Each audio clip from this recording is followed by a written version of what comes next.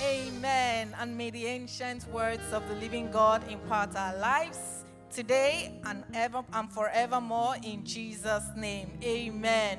So we began the study of the book of the Acts of Apostles on the 5th of January, 2022. 5 whole months of looting. Eku lutino. Eku lutino. Awaniye, that's the response. Eku lutino. Awaniye, and I was just thinking about it. It has been so amazing, and we are not even done. God has been speaking to us through so many amazing teachers, and I want to acknowledge everyone who has been teaching. God has used everyone so powerfully. At the beginning of chapter 11 last week, which was part 19, Pastor Richard, really gave us a very deep insight. And one of the things he said was that he talked about how Peter was criticized for taking the gospel to the Gentiles, and how Peter was able to successfully quell that criticism. So today, we will continue in the book of the Acts of Apostles, chapter 11. Today we'll be looking at verses 19 through to 30. So I'm going to read very quickly Acts of Apostles, chapter 11, verses 19 through to 30, and I'm reading from the Amplified Classic Version. Verse 19. Meanwhile, those who were scattered because of the persecution that arose in connection with Stephen had traveled as far away as Phoenicia and Cyprus and Antioch, without delivering the message concerning the attainment through Christ of salvation in the kingdom of God to anyone except Jews. But there were some of them, men of Cyprus and Cyrene, who on returning to Antioch spoke to the Greeks also, proclaiming to them the good news, the gospel about the Lord Jesus. And the presence of the Lord was with them with power, so that a great number learned to believe. They learned to adhere to and trust in and rely on the Lord, and turned and surrendered themselves to him. The rumors of this came to the ears of the church assembly in Jerusalem, and they sent Barnabas to Antioch. When he arrived and saw the grace, the favor God was bestowing upon them, he was full of joy, and he continuously exhorted. That is, he warned them, he urged them and encouraged them, all of them, to cleave unto and remain faithful to and devoted to the Lord with resolute and steady purpose of heart. Verse 24. For he was a good man, good in himself, and also at once for the good and the advantage of other people. He was full of and controlled by the Holy Spirit and full of faith. And a large company was added to the Lord. Verse 25. Barnabas went on to Tarsus to hunt for Saul. And when he had found him, he brought him back to Antioch. For a whole year they assembled together with and were guests of the church and instructed a large number of people. And in Antioch the disciples were first called Christians. And during these days, prophets, that is, inspired teachers and interpreters of the divine will and purpose, came down from Jerusalem to Antioch. And one of them, named Agabus, stood up and prophesied through the Holy Spirit that a great and severe famine would come upon the whole world. And this did occur during the reign of Claudius. Verse 29. So the disciples resolved to send relief, each according to his individual ability. That is, in proportion as he had prospered to the brethren who lived in Judea. Verse 30. And so they did, sending their contributions to the elders by the hand of Barnabas and Saul. May the Lord bless the reading and the hearing of his word in Jesus' name. Amen. Amen. So straight away we'll go into verse 19. You know, it was quite interesting to find that I'm going to start with us. I want us to understand the distance to which these people traveled. Now, meanwhile, those who were scattered because of the persecution that arose in connection with Stephen had traveled as far away as Phoenicia. They were scattered because of the death of Stephen. But even though they were scattered, they were delivering the message, yet they were not delivering to everyone. They still chose to deliver the message only to the Jews. So as they were going, they were checking everybody. Are you Jew or Gentile? Are you Yoruba Christian or are you Igbo? Which one are you? Let me know the people that I'm called to talk to. That was how they went to.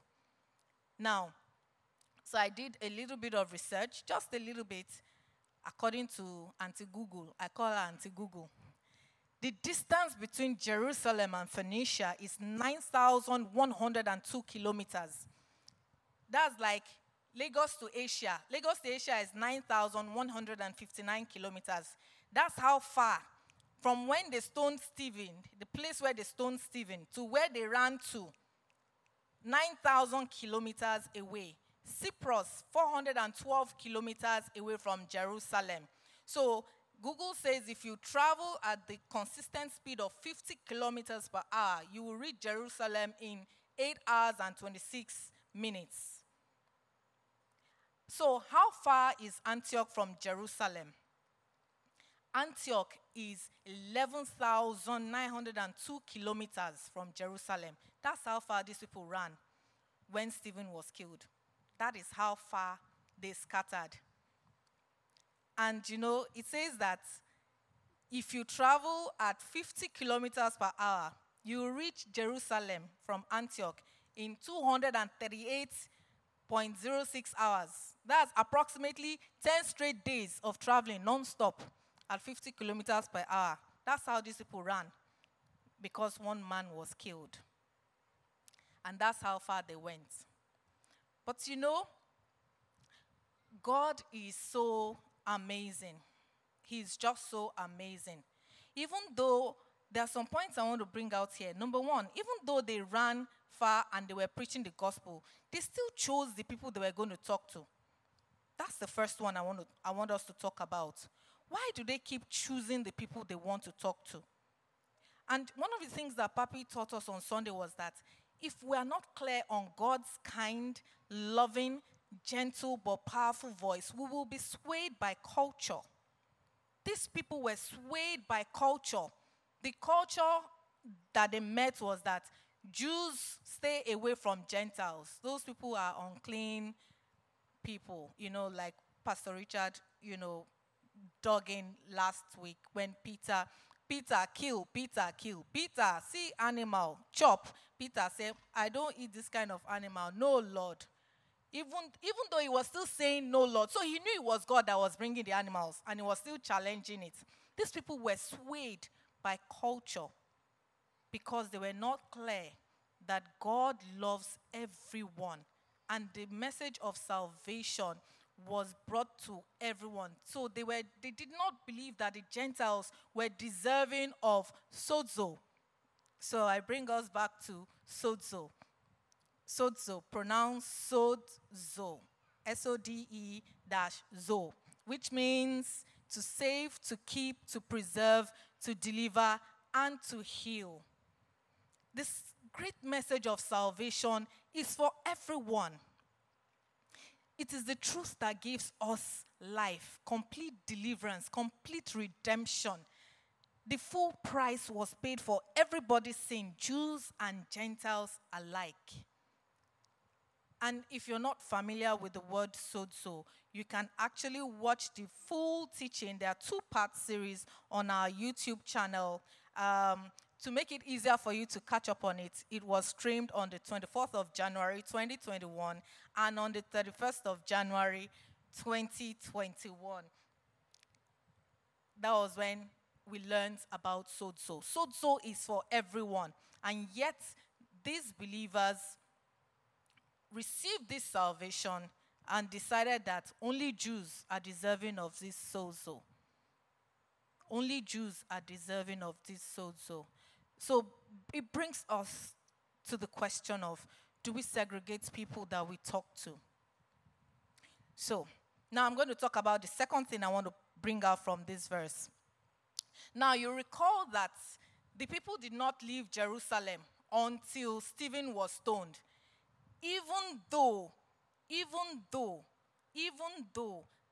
the Holy God has said to them in Acts chapter 1 verse 8, but you shall receive power after the Holy Ghost is come upon you, and you shall be witnesses unto me both in Jerusalem and in all Judea and in Samaria and unto the uttermost part of the earth. No, they remained in Jerusalem until the death of Stephen. That became a crisis that chased everybody left, right, everybody scattered 11,000 kilometers away. So this crisis that was supposed to put a stopper on the bottle was actually what broke the bottle, shattered it, and allowed the aroma, the sweet fragrance of salvation to spread 11,000 kilometers away. Isn't our God just amazing? He's so amazing. So sometimes crisis is a good thing. It's a good thing when God uses it as a catalyst to jumpstart us and push us out of our comfort zone into that destiny which he has preordained for us. At the time Stephen was being stoned, it was not funny. It was not nice. It wasn't, because Stephen wasn't called a sinner. He was a man filled with the Holy Spirit. So for the believers there, Stephen wasn't deserving. But God knew what he wanted to do. And he knew that it took a Stephen, in quotes, a clean Stephen, in quotes, to birth that push. Because, guess what? Acts 15:18 says, known unto God are all his works from the beginning of the world. So God already knew everything that was going to happen. He already knew. And that's why if you see, when Stephen was being stoned, before he was stoned, he said, I see heaven open. That even infuriated them more. He said, but I see heaven open. Stephen was ready to go home. He was ready to go home. He was ready to go home. And God, who knew all things beforehand, knew that I will call Stephen home and these people will spread out. But the enemy thought we will shut Stephen down and everybody will be very quiet and submissive. But God knew the end from the beginning. And that's why they say, better is the end of it all than the beginning thereof. For there is a latter glory coming upon us all in the mighty name of Jesus. Amen. So now, this set of believers, again, they were equipped, yet they chose who to minister to. Why? Why? Why do we as Christians select the people to whom we preach the gospel? Why do we select the people? I mean, this is an interactive session, and if you have questions, you can just start writing them down, and at the end of this discussion, we will take up all the questions that come up by the grace of God. But I want us to think about it. Why do we select the people that we talk to? When God says that this message of salvation is for everyone, we just say, this one, be like, this one is a good person, small. It will be easy. Make I just go talk to this one. This one is my townsman. Oh yeah, let us speak our language. Let me go and talk to this person. No. The message of salvation is for everyone. Regardless of your tribe, regardless of where you're from, the message of salvation is for everyone. And on Sunday, Papi told us, he said, say hello to someone that you haven't seen before in church. And I'm here to encourage us. Go beyond that. Say hello to someone in your environment. Say hello to someone in your social circle. Say hello to someone at work. Say hello to someone. Have a discussion with someone that you always see. Every time you go out, you see this person. Stop and say hello to that person, because your obedience may just be what will birth the salvation for that person. It may be what will birth the changed life that that person has been praying to God earnestly for. So I'll tell you a story. Many years ago, I was in a bus, and back then when I enter a bus, I just keep quiet, mind my business, and I count the minutes until I get to my destination, like, let me just get down safely. As I sat in the bus, I just felt God say to me, tell the lady beside you that everything is going to be all right. Why now? Why? Why me? Why? How? Just let me mind my business inside this bus. Say, tell her that everything is going to be all right. That's all. It's a very simple message, Nabi. Patak, paria. She will say, nothing is wrong with me, Abi. But for me, I'm like, oh, why? Oh, God, why? Choose somebody else. But eventually, I just looked at her and I said to her, my sister, I just want to tell you that everything is going to be all right. And she said, oh, thank you so much. Oh, and she poured out her life history. Honestly, I can't remember everything she said. I was just like, are you kidding me right now? You mean somebody actually wanted to hear that statement? Everything is going to be all right. Say to someone next to you, everything is going to be all right. Everything is going to be all right. Because God has got your back. God has got your back. Praise God.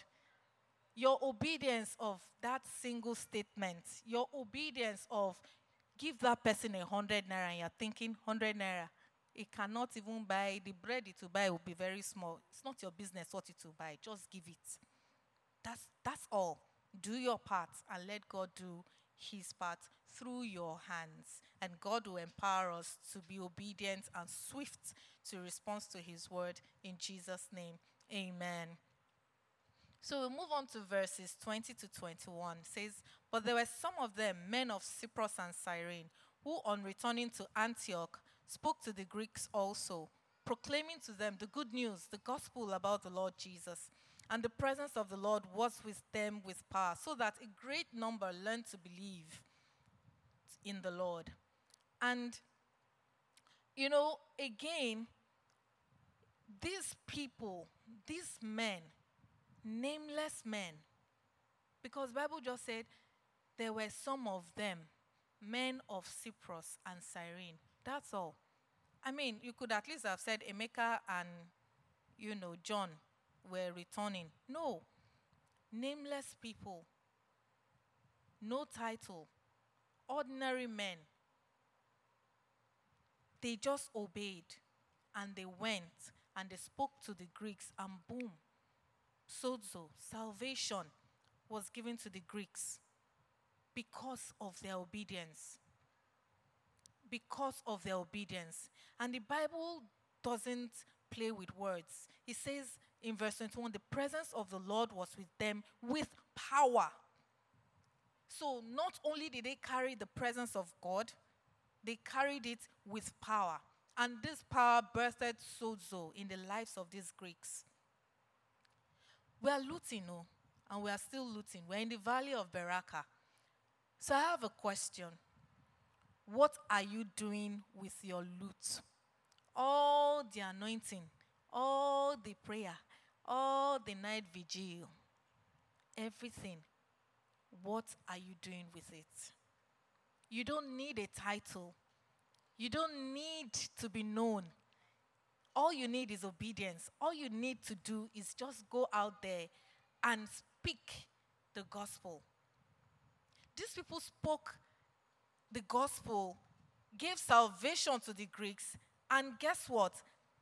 Verse 22 says, the rumors of this came to the ears of the church assembly in Jerusalem, and they sent Barnabas to Antioch, 11,000 kilometers away.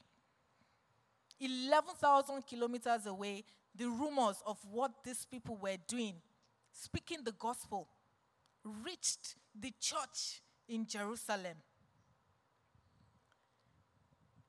Rumors of the power of God changing lives was spreading fast. Question again. What rumors of God's work is being spread about you and I? Remember, these people were nameless, no title, no pastor, no reverend, no pope, no bishop, no prophet, no evangelist. Yet, the rumors of the work that they were doing in Antioch spread all the way to Jerusalem. And I have another question yet. What rumors of the church are you spreading? Are you telling people how mighty the power and the presence of God is in church? Or are you busy telling them gossip of, have you heard this person did this thing? Have you heard that person did that thing? Kilo Klembe, what's your business? Go ahead and spread the good news, because guess what? You are the Bible that the world reads. You are the Bible that the world sees. You are the Bible that they see. Your neighbor sees you.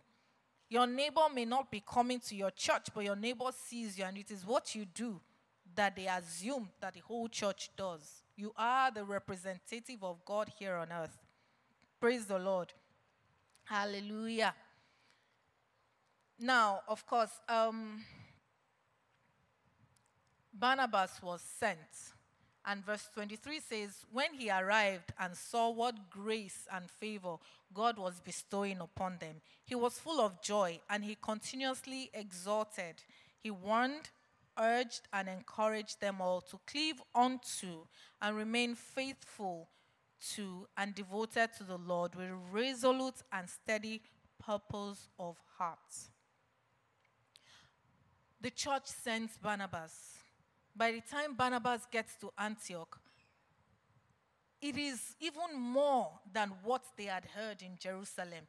He saw the amount of grace and favor, the amount of healing, deliverances, how people were set free from long-time illnesses and bondages. He saw it and he was overjoyed. He was overjoyed. What are people seeing about you that can bring joy? What are people seeing about you that can bring joy? So we'll move on to verse 24. Verse 24 is actually quite interesting because it starts by describing who Barnabas was. After Barnabas had seen, then it starts to describe who Barnabas was. It says, for he was a good man. He was good in himself, and also at once for the good and the advantage of other people. He was full of and controlled by the Holy Spirit and full of faith, of his belief that Jesus is the Messiah, through whom we obtain eternal salvation.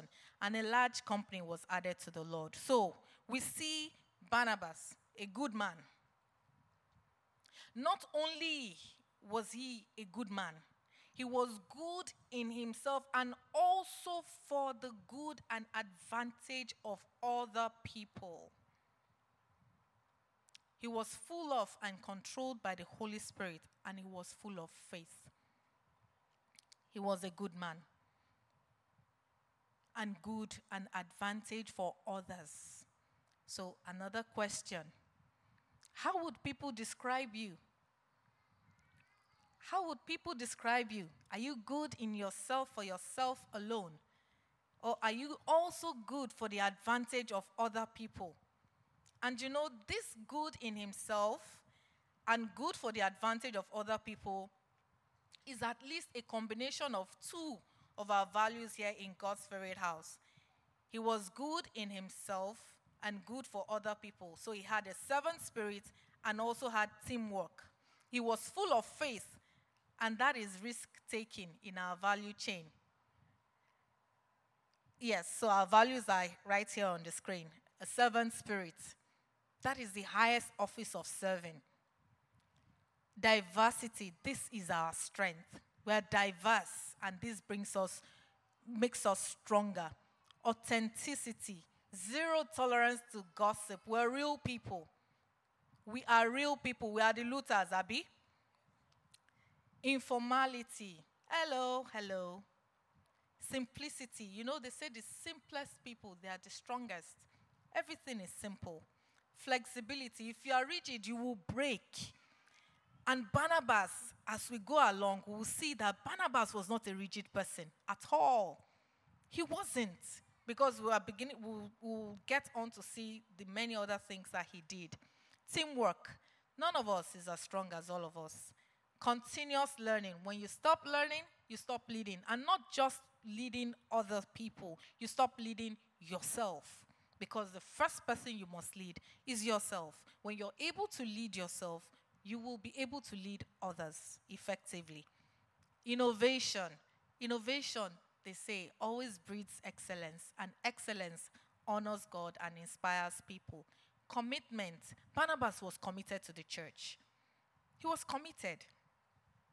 We need to be committed to ourselves and to the church. And of course, risk-taking, which is just faith. Just faith. Just faith. Praise God. Hallelujah. So when you see people, what do people say about you? Can they pick out these values from your life? Or when you come close to someone and you say, hey, hello, I just want to see you. They say, I have a meeting, I have somebody waiting for me. Now, please, some of these excuses may actually be genuine. But if it's repeated, then you know that this person doesn't want to have a conversation with you.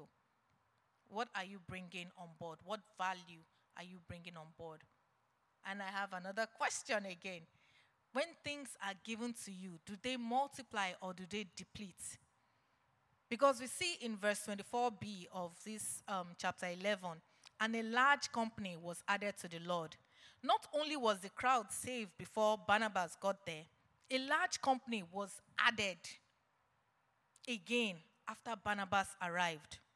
How did he achieve this? Very obvious in how the Bible describes him. A good man, good in himself, and also for the good and advantage of other people, full of faith and controlled by the Holy Spirit. And I will say really that this should be the basic credential for every believer. This should be the basic credential for every believer. People should be able to say you are good, not just for yourself, but also for the advantage of other people. I can call on this person and I know that stuff will be sorted out.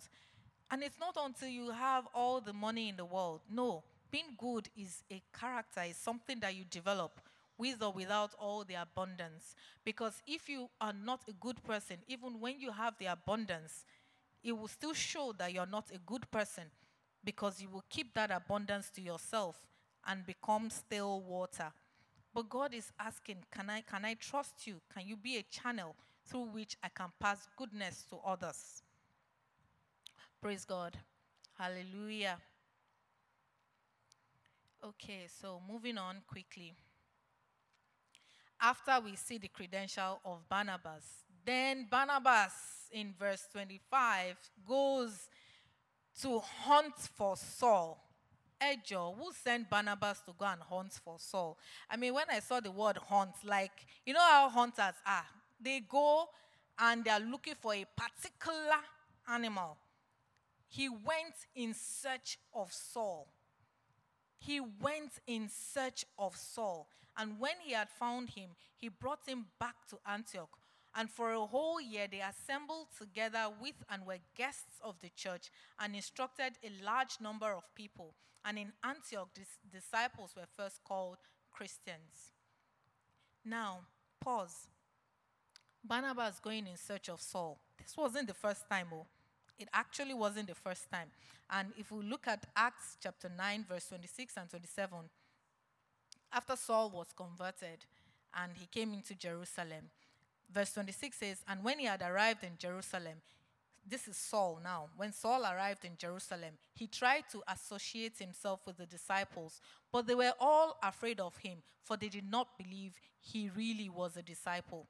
Verse 27, however, Barnabas took him and brought him to the apostles, and he explained to them how along the way he had seen the Lord who spoke to him, and how at Damascus he had preached freely and confidently and courageously in the name of Jesus.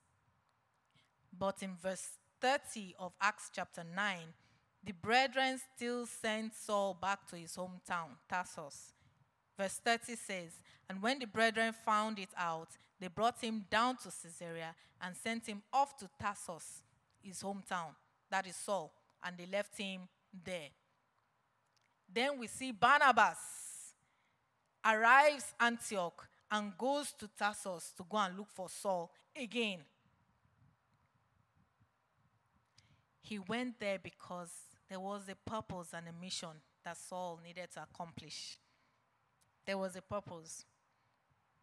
May God plant in our lives Barnabases, people that will go in search of us and say, there is a purpose for you. There is something that God has said you have to do. Regardless of what your history was, regardless of what your past was. When Stephen was being stoned, Saul stood, put your coat down, go and stone him. Put your coat down, we'll watch it for you. But Barnabas didn't look at that.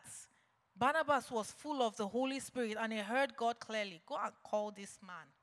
And he went in search of him. And again, it's a pointer to what Papi had mentioned, I think 2 episodes ago, of when we were talking about the message going to the Gentiles. And Peter, first went to Cornelius, but Paul or Saul took the message even further. If Barnabas had not gone in search of Saul, would that have happened? The believers they had put Saul to one corner. Saul, stay in your village. Let us continue what God has called us to do. So Barnabas was the catalyst that was used. You need people to help you fulfill your destiny. You need people. You can't do life alone. Please don't do life alone. Don't do this work alone. You need people, because together we are better. Amen? Together we are better. So Barnabas stayed in the place he was called to. And because of how powerful the work he did was, for the first time, the people were called Christians. Their behavior, their activity, their speech was Christ-like. A lion gives birth to a lion. Doesn't give birth to a monkey. You have received the message of salvation. The Bible is telling us, become Christ-like. And God will help us in Jesus' name. Amen. Verse 27 and 28 says, and during those days, prophets, inspired teachers and interpreters of the divine will and purpose came down from Jerusalem to Antioch. And one of them, named Agabus, stood up and prophesied through the Holy Spirit that a great and severe famine will come upon the whole world. And this did occur during the reign of Claudius. People will always be attracted to good things. People will always be attracted to good things. These men had passed Antioch before. They did not stop to talk to the Greeks. The church did not send Barnabas. The prophets did not come to Antioch. But suddenly, these men stopped, preached the message, and then prophets are coming to Antioch to come and say, thus says the Lord.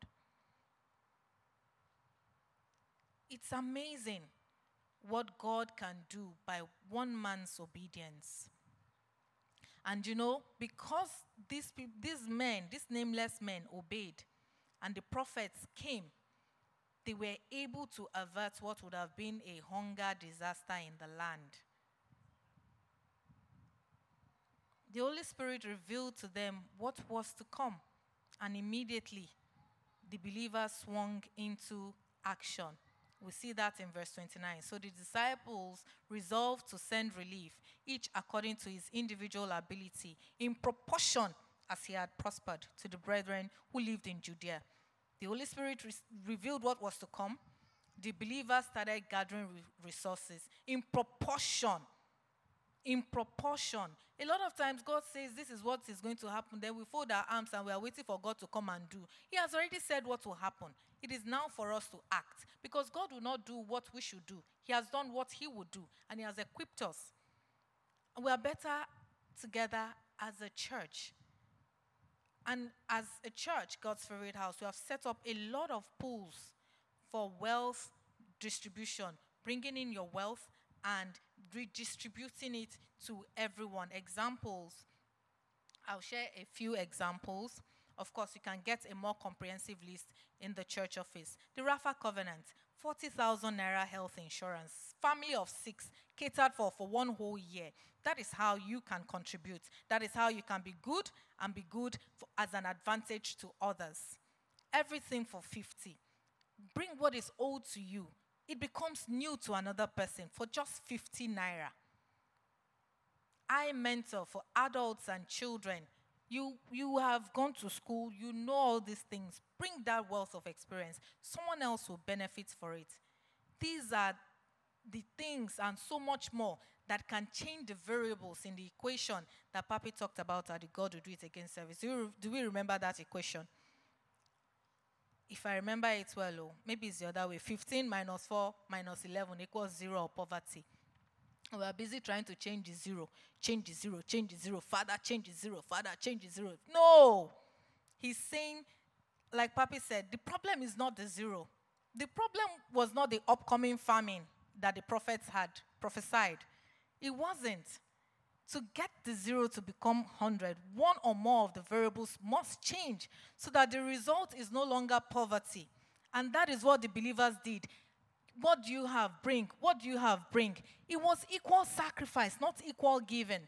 And that's why the widow's mite in the Bible, if we recall that story, it was a mite. It was nothing compared to what other people were giving, but it was equal sacrifice. And her sacrifice, as a matter of fact, was higher, even though it was just a mite.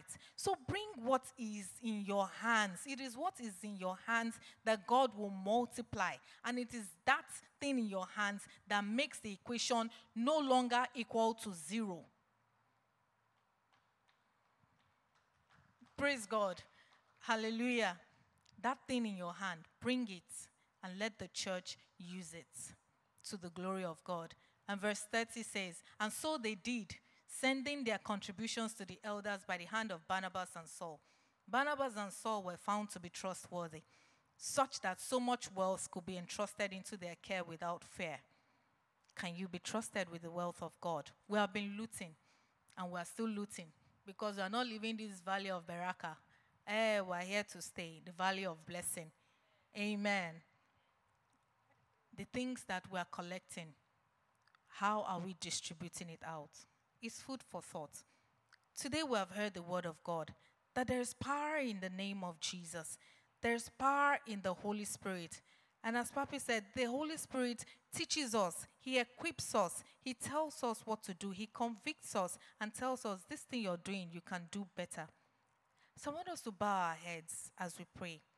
You're here, or maybe you're online, and you're hearing this word and you're thinking, I need this sozo in my life. I need salvation.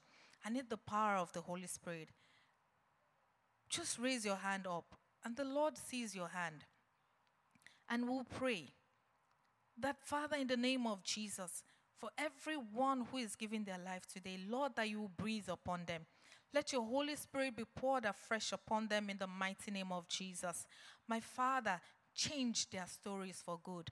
Turn their lives around. Let them meet the turning point that will take them from where they are to where they ought to be. And let the name of Jesus and Jesus alone be glorified. Honor and glory we give unto you, our Father. In Jesus' mighty name we have prayed. Amen and amen. Praise the Lord. Hallelujah. Okay, here ends my talk. So we'll welcome Papi.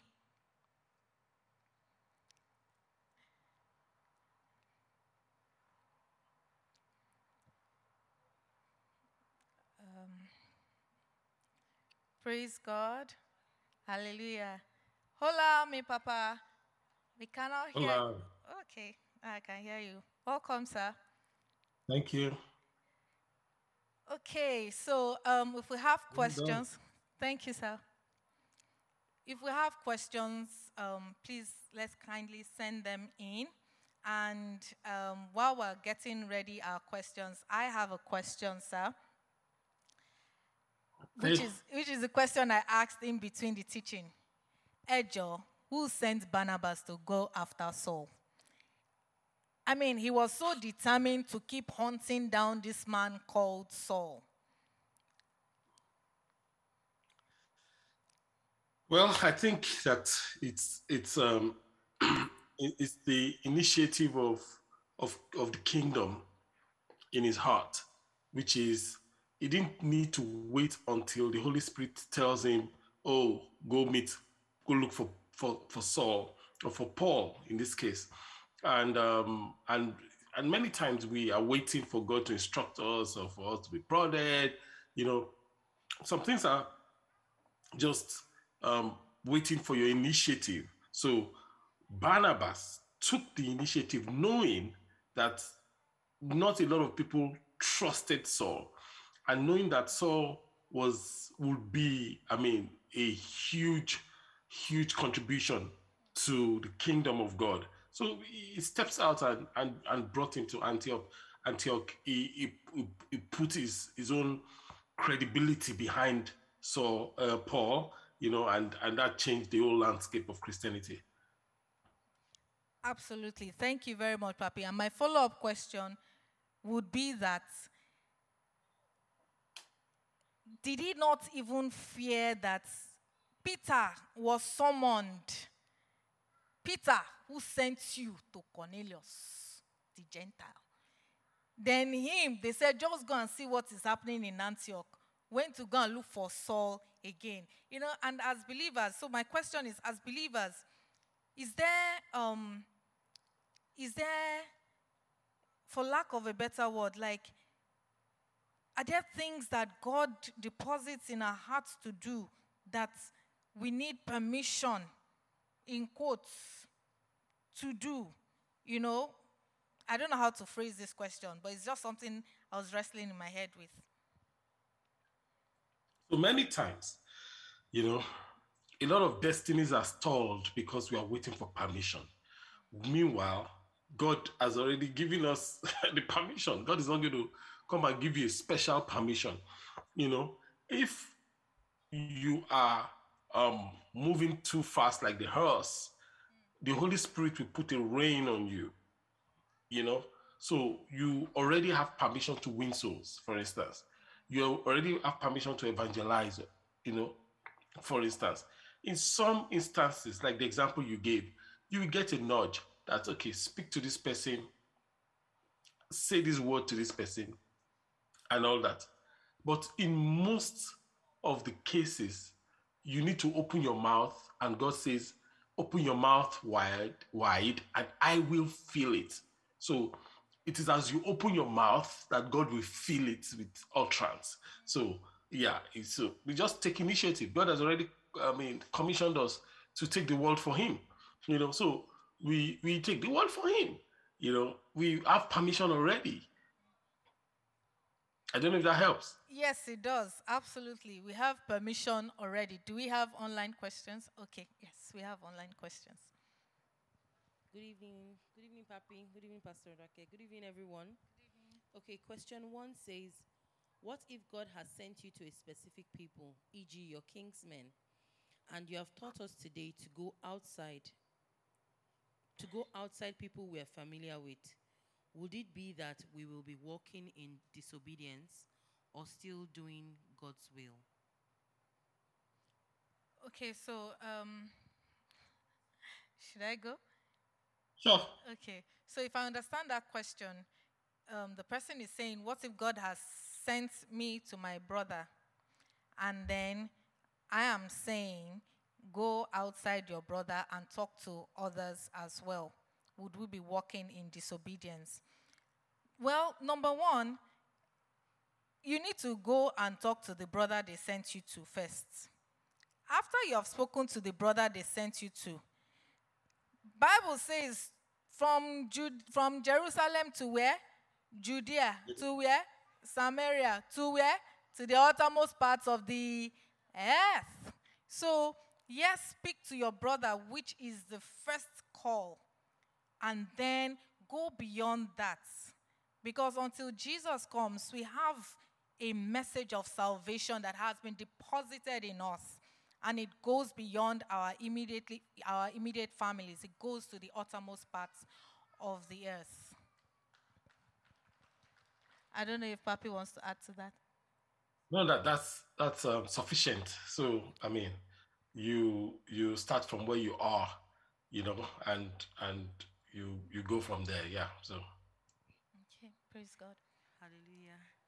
The second question says, what can you do if you are in a place and God isn't leading you to give or contribute to a project? How do you explain to your brethren without sounding too pious? Okay. You're in a place and God isn't leading you to give to a project, and you are going to be part of that project, and God is not leading you to give to that project. So, okay, Papi is here. Papi will answer that question. I think you should give it a star, but let's see. Because the things I would say, it's like saying, I'm in my family and there's no food and I have money, but God is not telling me to use the money to buy food for my family. I don't know. That's how my brain is interpreting it. Maybe I'm not interpreting it well. It's not rocket science now. You don't need permission to buy food for your children. I'm a mother. My children are hungry, and I'm saying I'm waiting for God to tell me if I should buy food or not. No. There's some things, you are part of it. You're part of it. And, like the credentials of Barnabas. Barnabas was good for himself and an advantage to others. He didn't need permission from God to become an advantage to others because he was full of the Holy Spirit already. So you are eating from this pot and the pot is depleting. Please now, contribute into this pot. Praise God. Hallelujah. Hallelujah. Well, that's pretty comprehensive, that response, because that must be the your disposition. It must be your disposition. Let's say we are looking at and we are trusting that we will build our junior church. We'll have a Hallelujah. We'll have a serious building, Amen. and we say it's going to cost 200 million, I don't know. 300 million, I don't know. And your children are going to be a part of that. They are already enjoying Syrup as it is. They are teaching them the scriptures, they're teaching them to grow. It's time to build the Syrup building. And we are like, people, let us contribute and build, and you're waiting for God to. You don't wait before you send your children to Syrup. You don't wait before they get blessed. They are eating. I heard they are having ice cream now, and they are having balloons every Sunday. Barely. They had a Basel Council last week. Yes. They're having the fun of their lives. They are learning to know Jesus. We had one of our children took us in the I Am Confession and recited it by heart. Hallelujah. Many times we over spiritualize things. However, what you should be asking God is not if you should give. If you're a part of it. If you're not a part of it, it's fine. If you're visiting the church, or you're visiting the church, or you're visiting the community, and they're like, oh, they are raising funds for ABC. Yeah, you should ask God, should I be a part of this? If God says, yeah, contribute something to it, you should.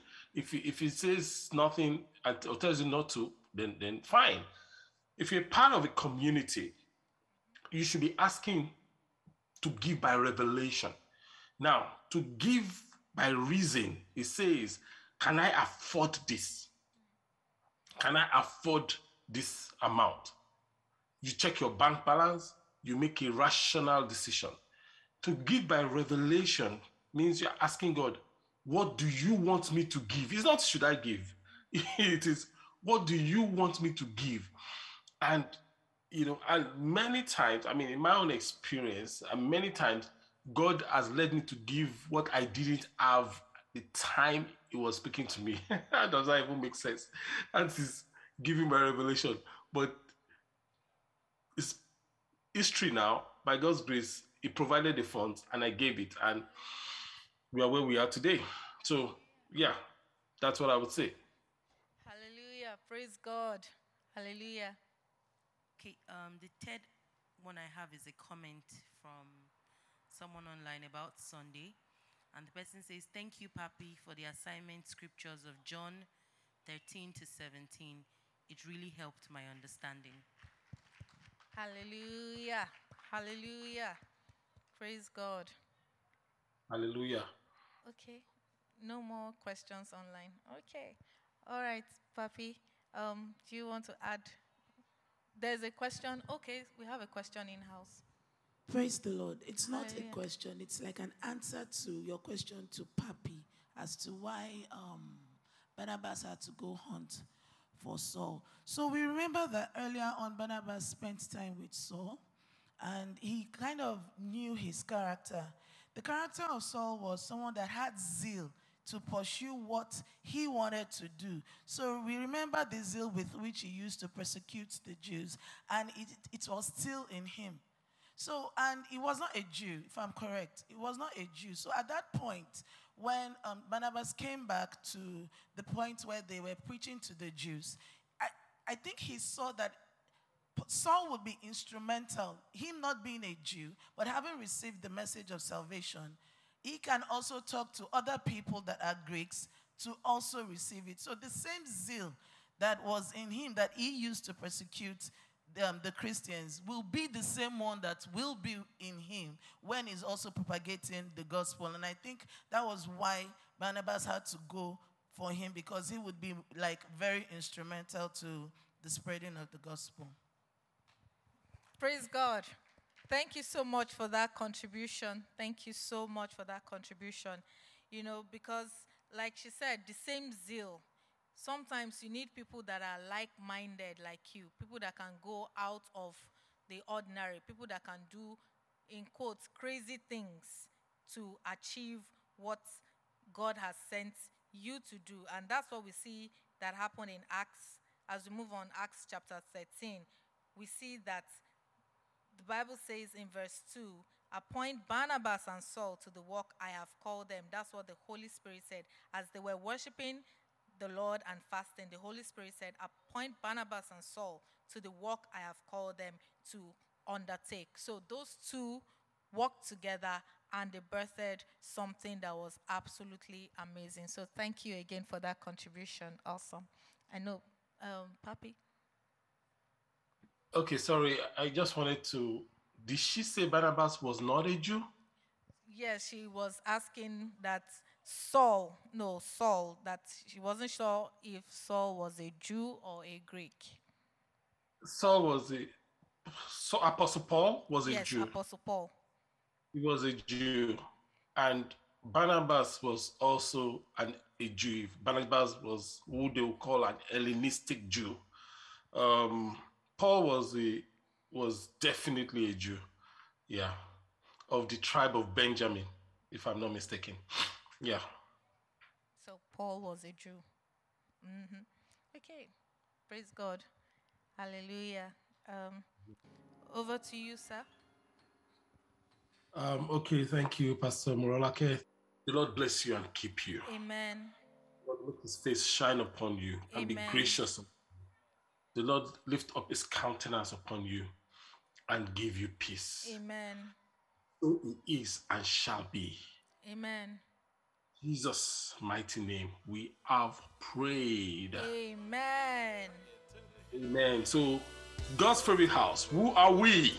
We are limitless all the Amen.